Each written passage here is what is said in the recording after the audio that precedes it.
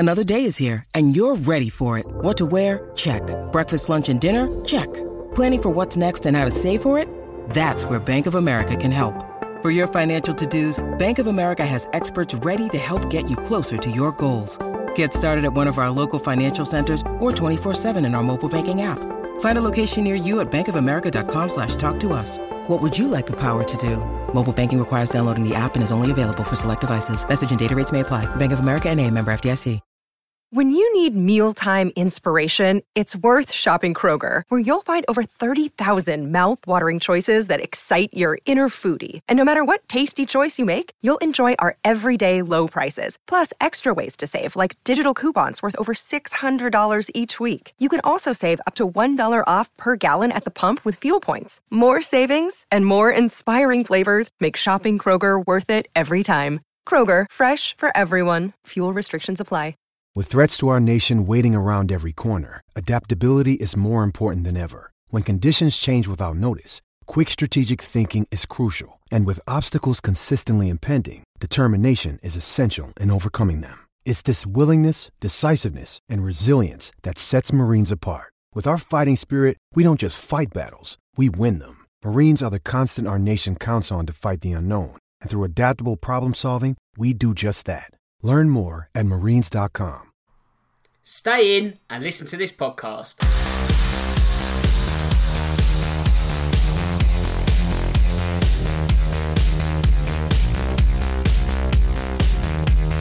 Hello and welcome to episode 34 of this season's Real Football Cast. As always, I'm your host Dan Tracy, and this week we're once again going to have to do something different because the hot topic in football is that there's still no football because of the coronavirus, and therefore we're going to have to discuss all the potential ramifications for a season that may or may not come to a natural conclusion.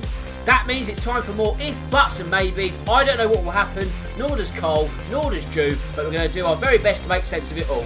More importantly though, we've once again got a full house, and that means leading the line this week and wearing the captain's armband is Cole. So Cole, it's been a while, but how have you been since we last spoke? Not too bad, Dan. Getting a little bit bored of the four walls right now. You know, thankfully got a bit of a garden to escape into, but desperately missing some football, and glad to be having this quick chat with you guys to kind of get some form of normality back. Yep, we're all missing the beautiful game, and of course I cannot forget your strike partner either. That's Drew. From across the pond. I hope you're staying safe as well, mate. How have you been? I've been doing good. I'm trying to stay as safe as I can over here in the States, and it's very strange to wake up on Saturdays and Sundays and have no Premier League, no football to watch. It's the only time in my life that there's ever not been sports for this extended period. So it's really strange, but I'm glad to hear your guys' voices, and I'm glad to be back doing the show with you. Cheers, mate. Right, I best do some social media bits first, otherwise we'll be talking to the Abyss once more. First, if you want to get in touch with me, you can. That's on Twitter, at StanTracy1983. Also, the podcast has its own account, which is at Real Football Pod. And I must apologise to the shareholders that you've had no content for, I think, 4 weeks now, due to a mixture of illness, not a lot of action, forgetting the day of the week last week. We're back. That's the most important thing. So, thanks for sticking with us. You can find me via iTunes by searching for Real Football Cast. If you use that platform, don't forget to subscribe so you don't miss a single episode. And if you like it, leave a review. And of course, if you're not a fan of all things Apple, you can find me on SoundCloud and Acast. Well, the easiest way to find all the links is by going to realfootballcast.com. Right then, there's not been a ball kicked unless you're in the footballing hotbed of the Belarus, but there's still plenty to talk about. And Cole, let's start with our beloved Tottenham, because it may have taken a boatload of pressure from fans and supporters' trust and the like, but they finally decided to reverse the decision to furlough the staff, which means, thankfully, we can now go back to being the People's Club. yeah, definitely. So there's an interesting take there, isn't it, Dan? The People's Club. Well, yeah, stretching a bit. The People's Club with the People's Chairman. Yeah, exactly. The finest chairman in the world at the moment. No, it's at least we can say, thankfully, kind of some sense has come around, hasn't it? And what really is the right decision has been made. Obviously, I know there's lots of things around, well, you know, no one actually knows the sort of financial situation. And as much as on paper you can look like you've got lots of money, the reality with cash flow and everything, we know football coming in is actually quite different. You know, I think Alan Sugar did an interview with someone recently where, he said he kind of fears that teams like Burnley, Wolves and that, if football doesn't come back within the next few months or so, that there's a fear that those clubs could actually go to the wall. But you would like to think when chairman and that are earning sort of £7-8 million a year and have been for a couple of years, you would like to think a club like Spurs could dip into some resources one way or another and make sure that those people that probably, need that help financially and need that money at least can see themselves through this period until something gets back to normal. And basically those that have the wealth can kind of chip in every now and then when it's needed and help those people out. So thankfully the right decision has been come to. Obviously it's only probably happened because of a lot of the peer pressure and reputation pressure. I don't think Daniel Levy's a man who would have budged too easily on this. So, we've had the Tottenham Trust have also put, a bit of pressure on as well. So thankfully, it looks like they've kind of taken that all on, made the right decision. And now those people are going to get some financial help when it's, massively needed for those people. So great news. It's just a shame that it kind of took the kind of battering that we did do in the press to kind of force this decision. Obviously, Drew, I'm being flippant in the statement of the People's Club because I think we're far from that. And I think the image of Tottenham, how much damage has been done? Because I think a lot of people aren't really going to praise Daniel Levy. As Cole says, the right decision has been made in perhaps the wrong circumstances. So the wider football fraternity have also sort of raised their hands and said, no, we don't like this. So will Tottenham have a cross to bear for quite a while now? Is the damage done?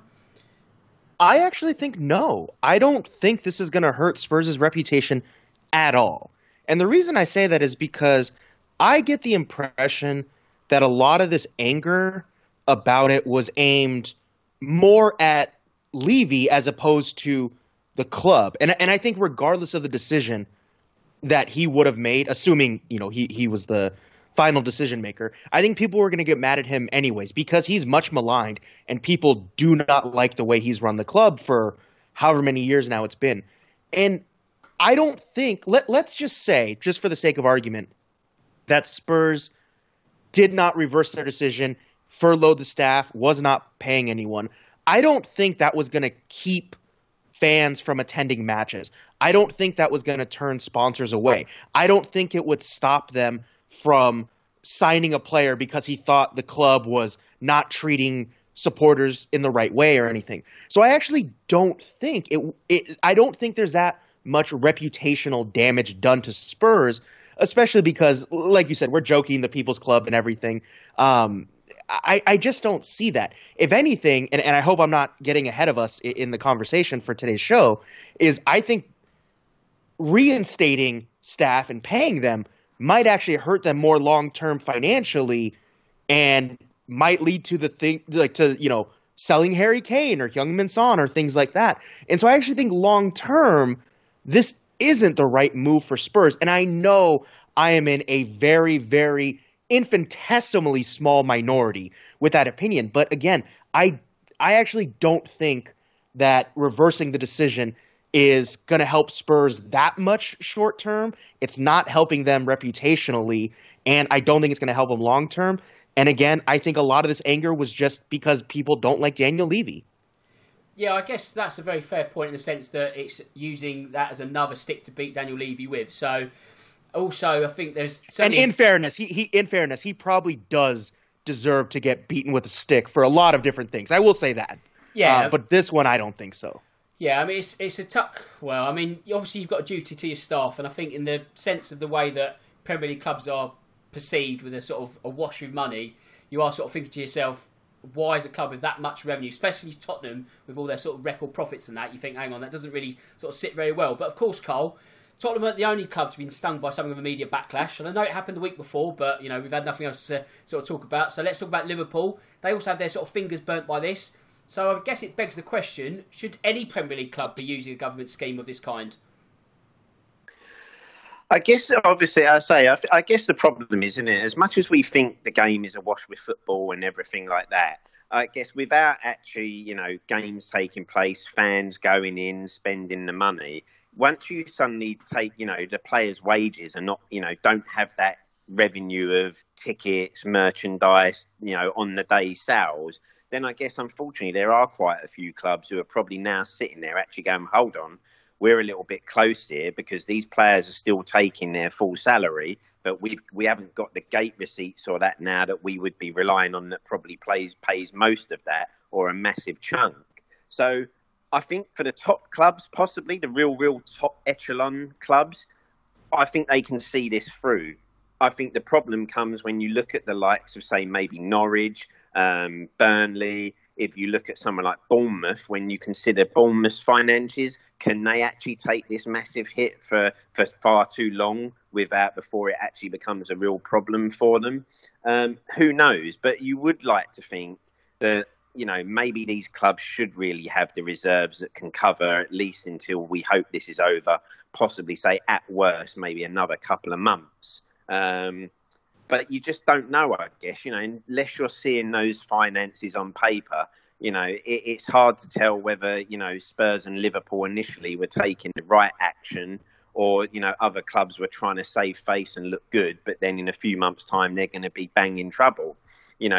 We've seen not just in football, but there are businesses now saying that, the money has just disappeared. And other businesses and big businesses in the financial world are, the losses that they're saying they're recording at the moment are worrying. So as much as I guess we all think football's a wash, maybe there are some clubs that now are on the brink or possibly will be in the space of another couple of months. But I'd like to think clubs like Liverpool and Spurs should have the money there to not have to do that. The interesting thing will be, won't it, if suddenly football comes back, do these clubs who potentially, if Spurs were saying they didn't have the funds to pay staff, do they then, when the transfer window open, goes and blow 50, 60 million on one player? Because then you sit there and say, well, hold on. If you didn't have money to pay some staff for a couple of months, where's this 60 mil suddenly come from that you're able to buy this footballer for that sort of money? And I think quite rightfully, people would have said, if a football club needs to furlough its staff, then should they be allowed to enter a transfer window and spend funds that they reportedly didn't have a few months back? I think the Premier League may be okay, but the lower leagues, I think there could be some clubs in real trouble if this goes on much longer.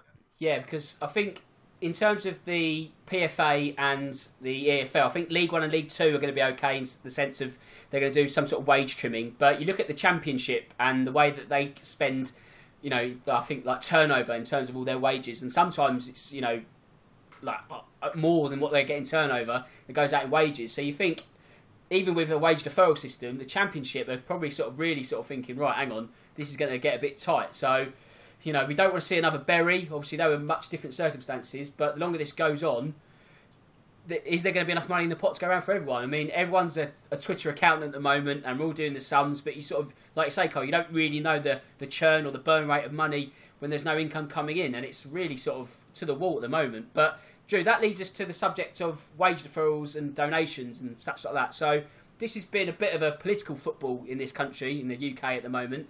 And with football players, they're always a bit of an easy target, and they have been in this past week. So what's the best way that this can be dealt with? Do you introduce a blanket levy, not Daniel Levy, but a levy, a tax? Or does it need to be dealt on a club-by-club basis and they can decide where money goes to? I think it has to be done on a club-by-club and player-by-player basis. I agree with Carl that, for clubs, if they say they can't afford to pay staff now and they're going to do wage deferrals and then they're going to go spend, 100, 200 million in the transfer window, whenever that is, that to me does look bad. So I think that would be a problem. But I also think that footballers and clubs, they're easy targets. Yes, because of the money they make, but I think it's more because they're in the spotlight, right? There's plenty of companies that make tons more money than Spurs, than Liverpool or whoever, but they're not in the public limelight in the same way that football is. And so I think that's a big issue.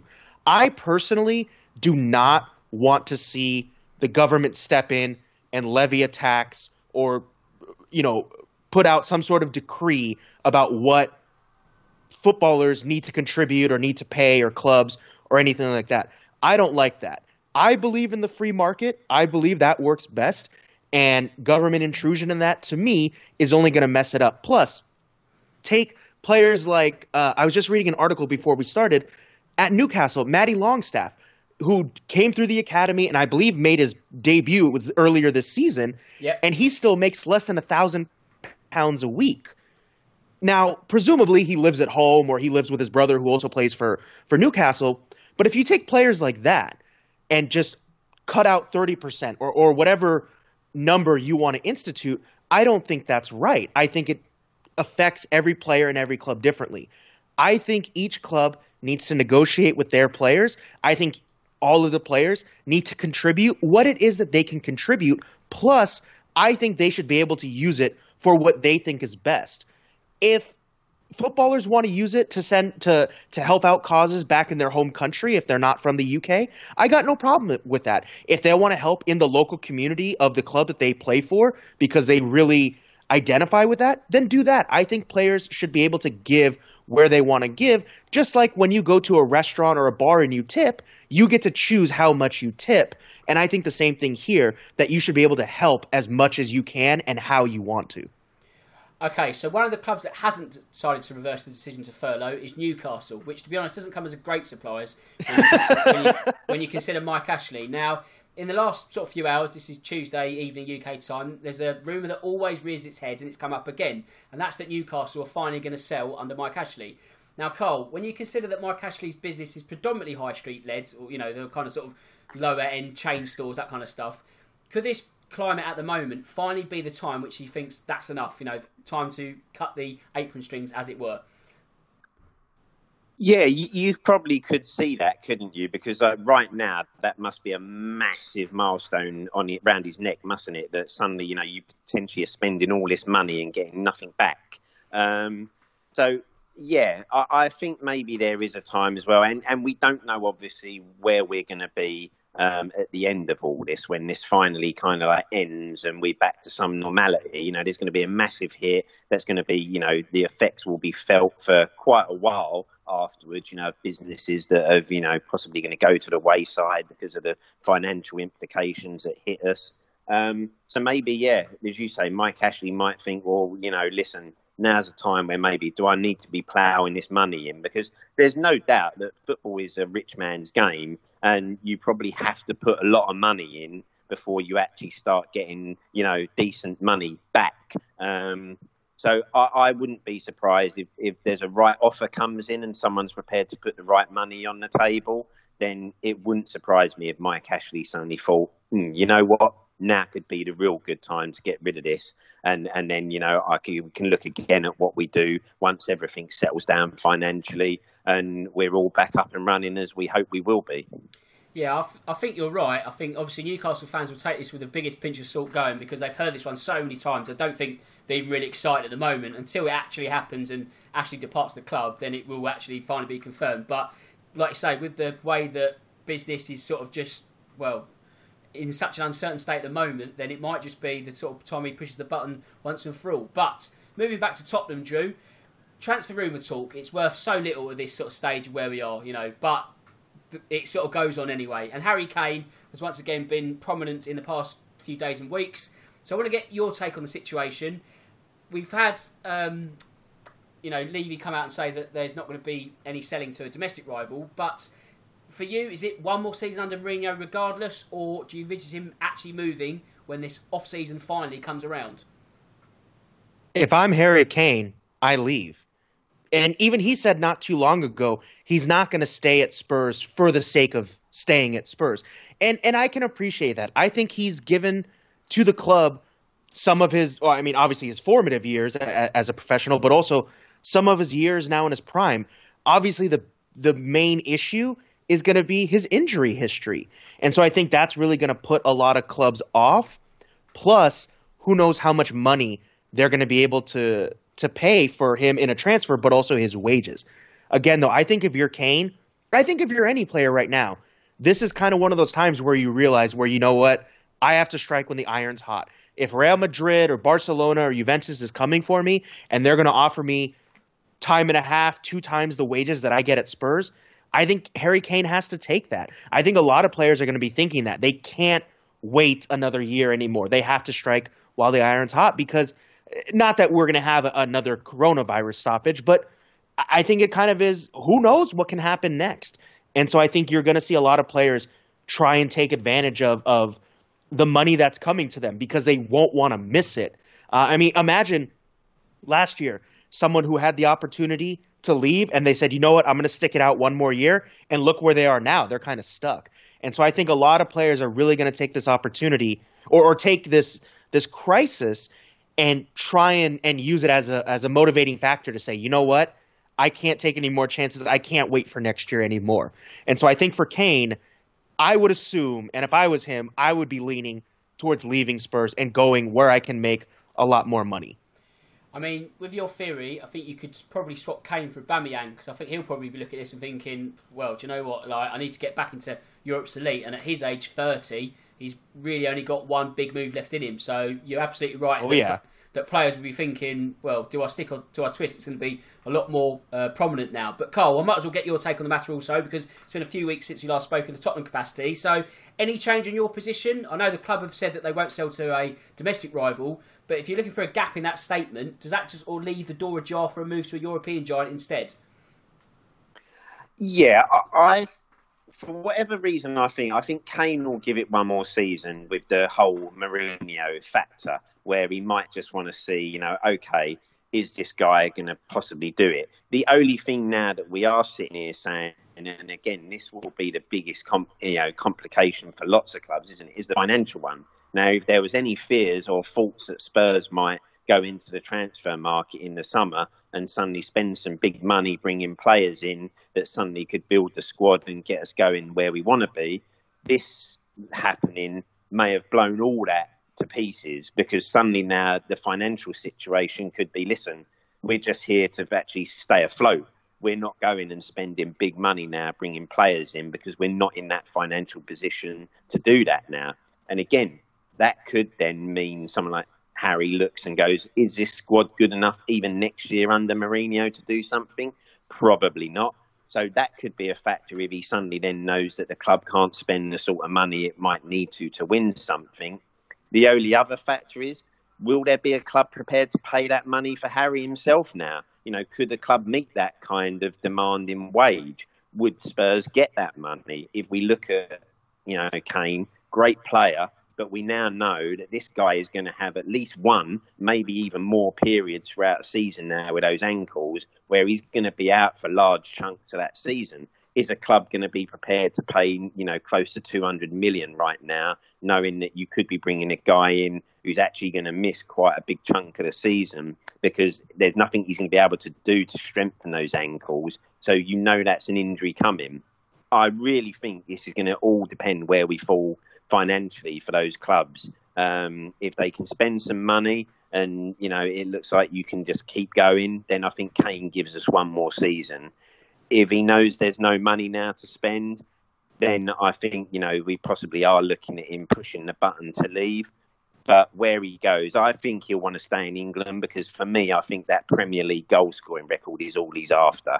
That's the one I think he wants to beat, and he wants to go down as the greatest Premier League goal scorer. So that only leaves a couple of clubs that can really tap him up and get him. United could be one of them. City could be another. And dare I even say Liverpool possibly could be someone who could be crying out for someone like Harry up front.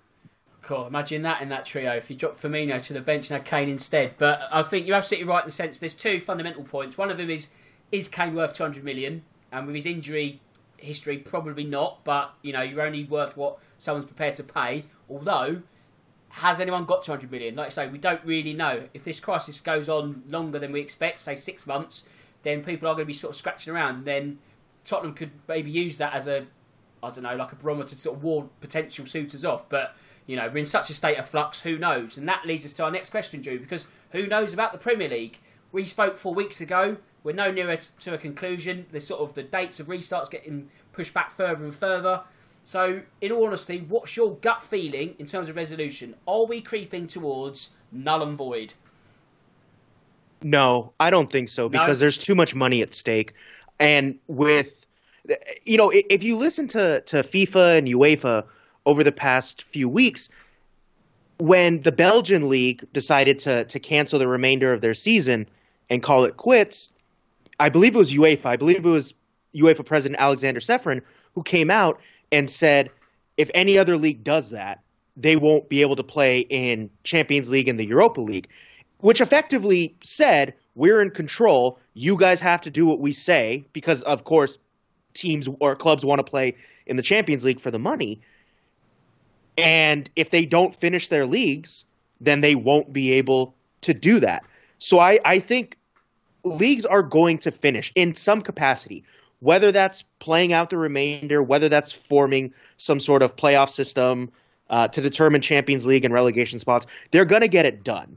I don't think that that's really necessary, but I think the clubs have been put in a situation where they're getting strong-armed, essentially, and it's over money.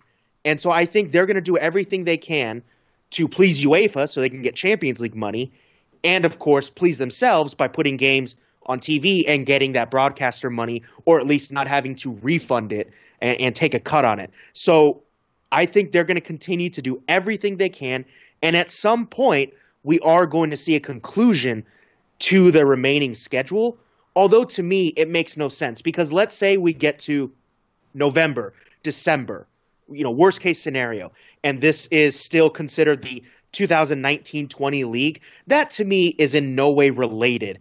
That to me would not be, oh wow, they finished those 9 games. Now I'm convinced Liverpool's a good enough team for the to win the title. Now I'm convinced, Aston Villa should or should not get relegated. To me, if we're going to take this long of a break, we might as well just cancel the rest of the season because there is no relation between what's 2/3 or 3/4 of the season that's happened and still the remaining fixtures. I understand the integrity arguments and all those different things, but to me, it is completely unnecessary. Although, again, I think we are going to see a conclusion to the leagues happen. So, for example, Carl, if we don't say null and void, could you see a scenario where we don't see another ball kicked in this season, but all the prizes are handed out? We say Liverpool champions, we freeze the tables, and everyone moves about. Could you see that happening? I think the biggest problem we've got there with that is the fact that teams won't have played the same amount of games. I think if you had a situation where in the Premier League, every team had played, say, 20 games now, then I think you could at least turn around and actually say to everyone, well, look, we are, unfortunately for yourselves, going to take, you've all played the same amount of games. The points that you've got are the points you finish with. And basically, unfortunately, if you're in the bottom 3, you're down. If you're top, and then you're champions. And if you're in the top 4, you're in the top 4. I think the problem comes that you've got teams that are, have got a game in hand and are a point behind, who then could say, well, hold on, if you just stop it all now and say where you are is where you are, what about if we won that game in hand? That puts us above that team, and then that puts us out of the relegation zone. So I think there's too much mess, because I think then the implications that go on in courts and that, from that, I think these clubs just kick off such a mess of trying to go claims and everything like that. And I think that's the biggest problem. We can't just go where you are is where you are.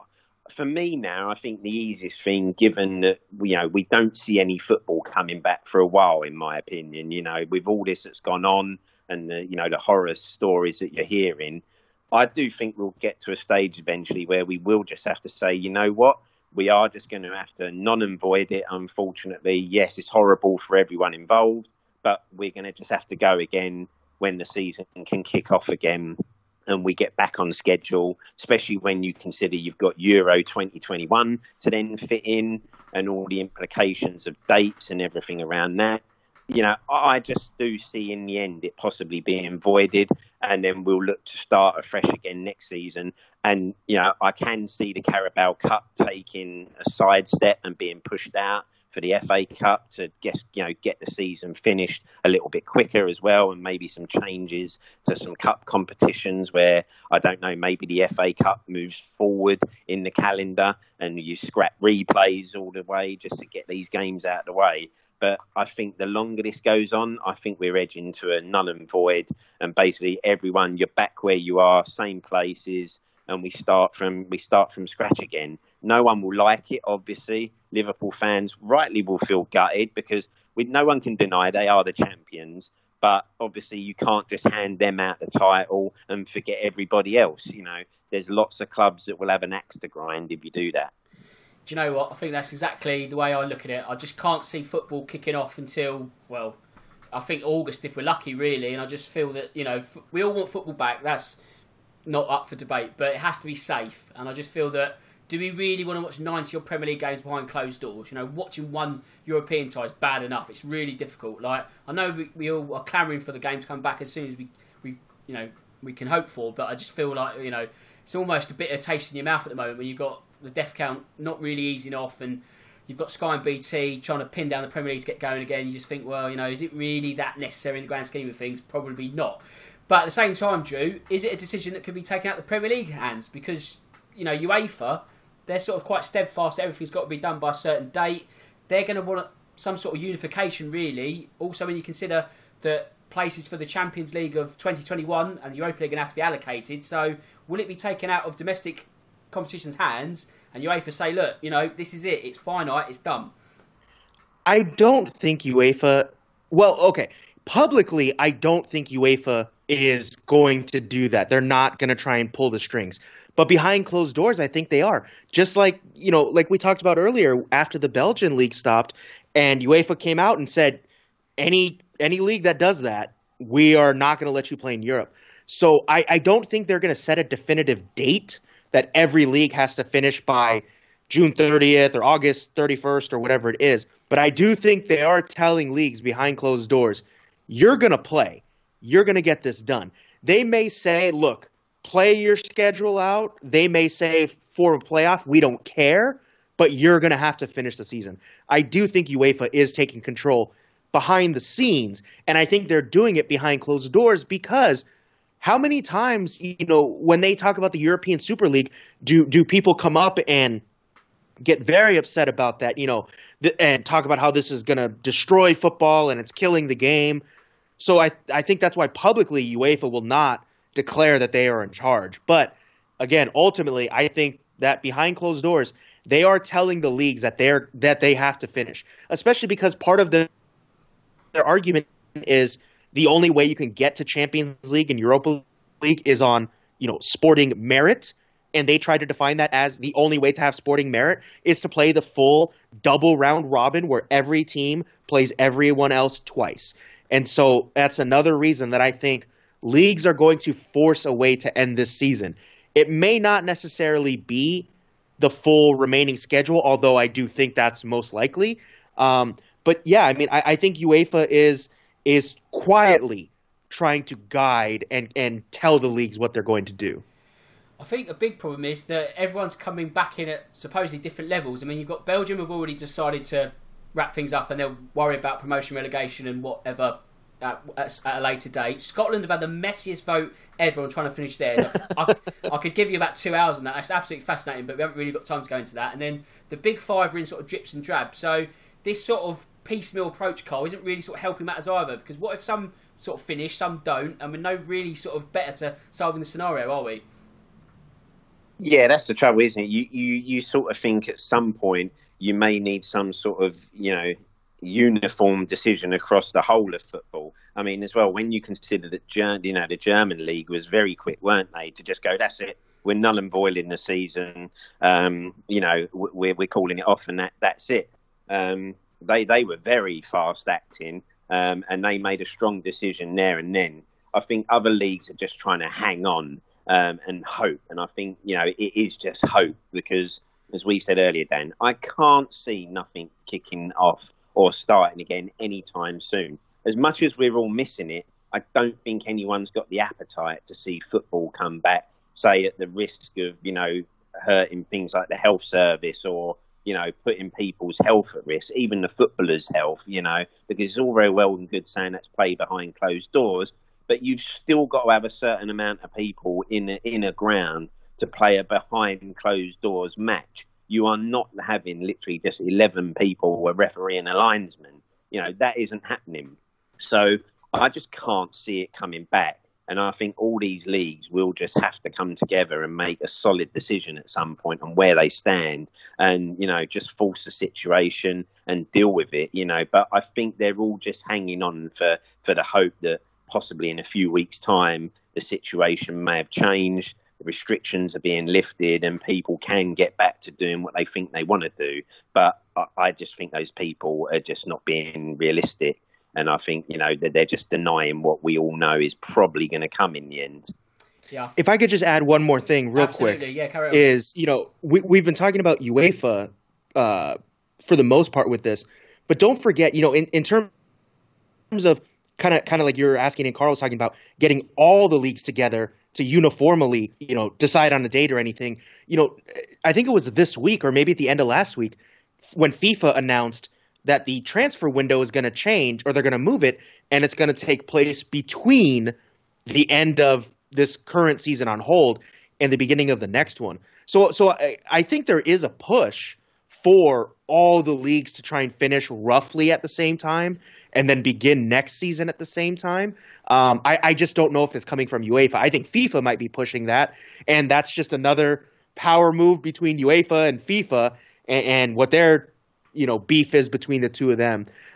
So yeah, I mean, everyone I think right now is trying to not take power necessarily, but I think everyone is trying to kind of control what they can and get things done in what's kind of their best interest at this point. Because like Carl's said a few times, nobody right now has any idea when football is coming back, how it's going to come back, and what kind of changes or precautions are going to be taken in order to bring it back. I'll stay with you, Drew, because of course it's not just Europe which is shutting its football stadiums at the moment. It's the same with the MLS. So what's the state of play there in terms of a scheduled comeback? Could this see the 34 game schedule which has been planned condensed into, say, just play each other once regardless of home and away, and just have a 25 game schedule instead? Yeah, well, MLS has been saying, we're targeting this date, just like all the other leagues. But I think today or yesterday was the first time that the commissioner of the league, Don Garber, finally said, I believe it was him, that, we may not be able to play all 34 games. We might have to change, amend, and reduce the schedule. I saw another article that was talking about possibly canceling the playoffs. That I think is far less likely to happen. I think more they would take away from the regular season, because I think that's something that MLS wants to keep. It's something that has been successful, the playoff format that they used. And plus, I think that's pretty congruent with American sports, that the regular season is a bit diminished because you have, a certain percentage of teams that make the playoffs. But it does add, the MLS playoffs are kind of the FA Cup. It's the knockout tournament, essentially. I know there is the U.S. Open Cup, which is purely the FA Cup version, but in America. But the playoffs kind of take that place, and people get very excited for it. They changed the format last season into single elimination, and that was probably the most exciting, most viewed, and most attended, most successful playoffs. And so I think MLS is going to do everything they can to keep that at the end of the season. But they had just said they're going to have to look at altering the season.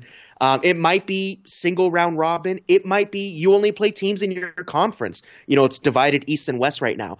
They might do something like that. So I think MLS is going to have to make some changes. They're only 2 games in right now to the season, and so they do have a lot of time, but ultimately they're going to have to make some adjustments. It's just a matter of where they're going to do it. And again, I think it's going to be the season, not the playoffs. Okay, Cole, final question. Actually, I can throw it to both of you, but I'll start with you, Cole. Obviously, there's still European competition to be finished for this season. But when you look at, we can't even get a train or a bus in this country. So how on earth can cross-country travel be acceptable? Therefore, can you even see these 2 tournaments being concluded in the same time frame that we've just been discussing? Yeah, again, you raise a good point, don't you, Dan? If there's travel restrictions, and then, of course, you will have that factor that will players want to possibly travel at this moment in time. It's okay getting back up and running in your domestic leagues, but then, will the appetite be there to possibly go and travel abroad to other countries? And, obviously, if you suddenly got drawn, say, in Italy at the moment, given what's happened out there with this, would you want to go to Italy? I wonder if we might see that those competitions just get, probably, missed out for this season and just go, well, okay, that just concentrate on your domestic football right now. we'll scrap these two for this season, and again we will start those competitions next season, because with the fact that countries are struggling just to possibly finish their domestic seasons, add in some European competitions with travel and everything like that, then there is a real possibility that the appetite wouldn't be there for them, and they just get put to one side for one season. Drew, anything to add to that? I think it's going to be really tough to have the Champions League and Europa League play out the rest of the time, because I mean, like Carl said, do players want to go out of fear for health concerns? And I think another thing is, are countries even going to let these teams in? Because if you have to do a 2-week quarantine or whatever it is, people traveling from different countries, you have players now that have gone home to Brazil or to Spain or wherever it is. Well, now they have to get into quarantine just to get back into the UK to train. Then the entire team has to go into a quarantine in Turkey or wherever they're going to have the end of the Champions League. And so it's just going to become this long, drawn-out process where I don't think it's going to be simple. And I think, unfortunately, there's going to be a lot of barriers to this. And UEFA's going to fight tooth and nail to end the Champions League. However, I do think PR-wise, like we talked about earlier, where whenever talk of a European Super League comes up, people don't like UEFA's stance. They want to see domestic leagues remain. I think this might be a chance for UEFA to concede on one point and try and get some pressure off of them and say, look, we're not trying to take over. Look, we're not even going to play out this year's Champions League. So I think they might actually use it to their advantage PR-wise, and that would be the one reason to not finish out the Champions League and Europa League this season. I think logistically, this is going to be an epic nightmare for them to figure out. So I don't have high hopes for it. Me neither. Right, okay, I think that's pretty much it for this week. I mean, it's been a really good show. Obviously, there's not been much on-pitch action, but I think we've covered as many topics as possible. So just need to do a bit of admin, and I need to thank my two co-hosts. Drew, it's been a while, admittedly, but sterling work as always, and an absolute pleasure to chat once more. Yes, well, I'm glad to be back talking to you guys, and obviously, thank you for having us, and to everyone out there who's listening, be safe. We hope you're healthy, you're doing good, and hopefully you're not going crazy without football. And everyone, be safe out there. Cheers, Drew. And Carl, it's been a few weeks, but it's great to have the show back on the road once again. Yeah, really good, Dan. Really enjoyed this. It was good to get that sort of chat in again and forget some troubles, aren't we? And like Drew said, everyone, just make sure you keep safe. And if you're listening this sunbathing in a park right now, get your arse home and stay indoors. Yeah, well, no, you're absolutely right. I mean, it does go without saying, please stay safe, stay indoors, more importantly. Do whatever your government tells you what to do in terms of lockdowns. It sounds silly, it won't be forever, but if we all make the sacrifice, we'll get football back a lot sooner. And with that said, it just leaves me to say that my name's Dan Tracy, this is the Real Football Cast, and until next time, goodbye.